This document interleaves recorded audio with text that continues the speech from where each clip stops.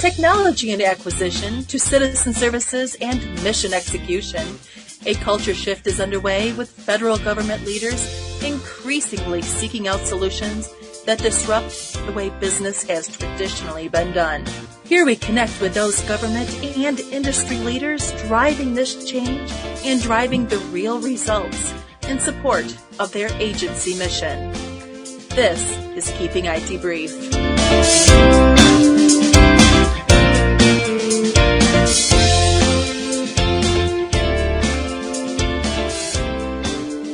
Today I'm being joined by Mobeen Baid, the Advisory Solutions Consultant at ServiceNow. Mobeen, thank you so much for joining me today. Oh, no problem. Thank you for having me.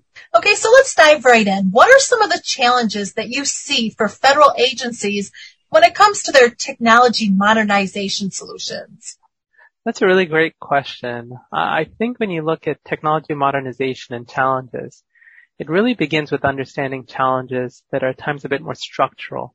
A lot of times, especially today, there's a lot of discussion around personnel challenges that are being faced within federal agencies.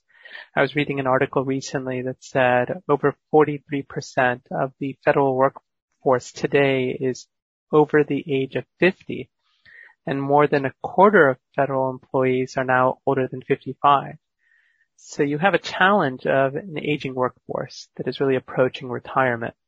We're also seeing struggles with attracting new and young talent. A recent study found that less than half of recent graduates said they would consider federal employment. And today, the average time to hire federal employees is almost 4 months. It's 98 days.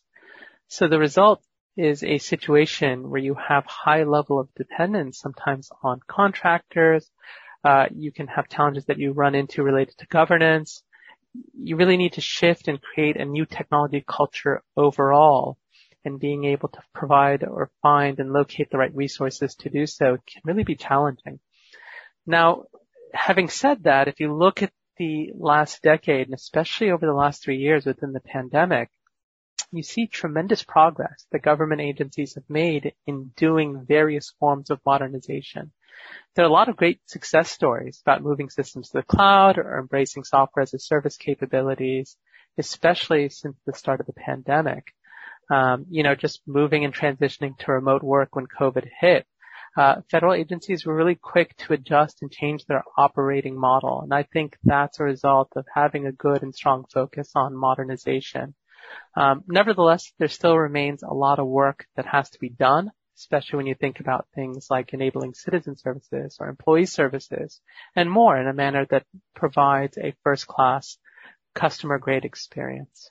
Okay, so with federal agencies working to implement the latest trends in technology, what are your thoughts on how federal healthcare can benefit from digital workflows?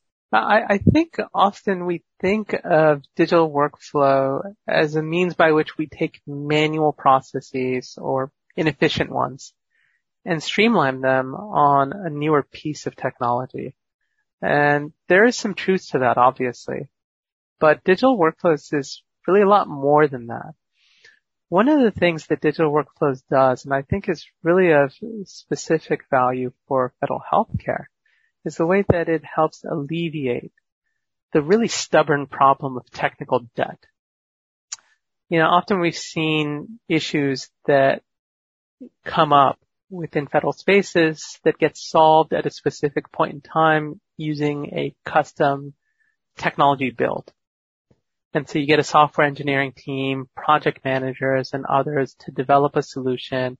And over time, that solution has to expand beyond its initial scope. And as it gets bigger and bigger, and you have transitions with personnel, you end up stuck with this behemoth that's extremely costly, inflexible, and difficult to modernize. At ServiceNow, digital workflow is at the heart of what we do. It's offered as part of a single data model with a really distinctive and unique approach to enable software services so customers can use core application tooling, configuration, not customization, to address different use cases. And these solutions are then upgradable. They continue to receive the benefit of new innovation that we as a vendor invest in without having to worry about all the technical debt that would otherwise accrue if they went the custom route. Okay, so what do you see as differentiating ServiceNow as a platform to help enable federal healthcare agencies to better meet the needs of patients, providers, and employees? Yeah, that's a really good question. If I was going to pick one thing, I'd say simplicity of adoption. And in saying that, I don't mean to say that you get ServiceNow and 2 days later everything's good, right? And you're in production, solutions fully baked. What I mean by that is I think that ServiceNow does a couple of things really well. And one of them is that it takes really powerful capabilities and it makes them available in ways that are easily exploitable and usable by customers. Machine learning, artificial intelligence, automation, these are things that are provided throughout the platform. I don't need to be a data scientist or an application developer to start taking advantage of those capabilities.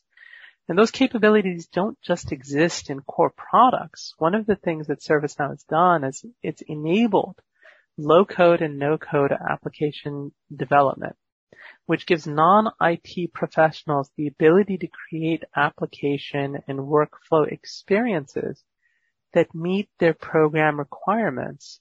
And so I don't need really heavy IT staff. I can get people that maybe have a much more basic IT background, understand our agency's requirements, and know how to use a wizard-based interface to build out that experience for my employees or for the citizen services that I'm providing. So that's a really significant development, and doing so in a secure platform is also extremely important. And so if I were to really just think about the differentiators, I think that would be it.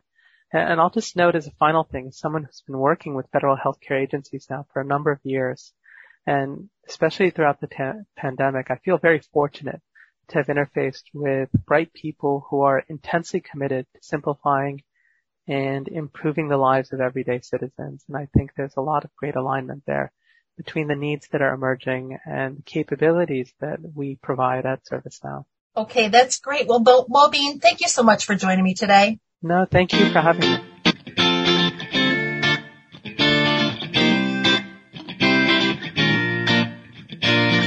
Thank you for listening.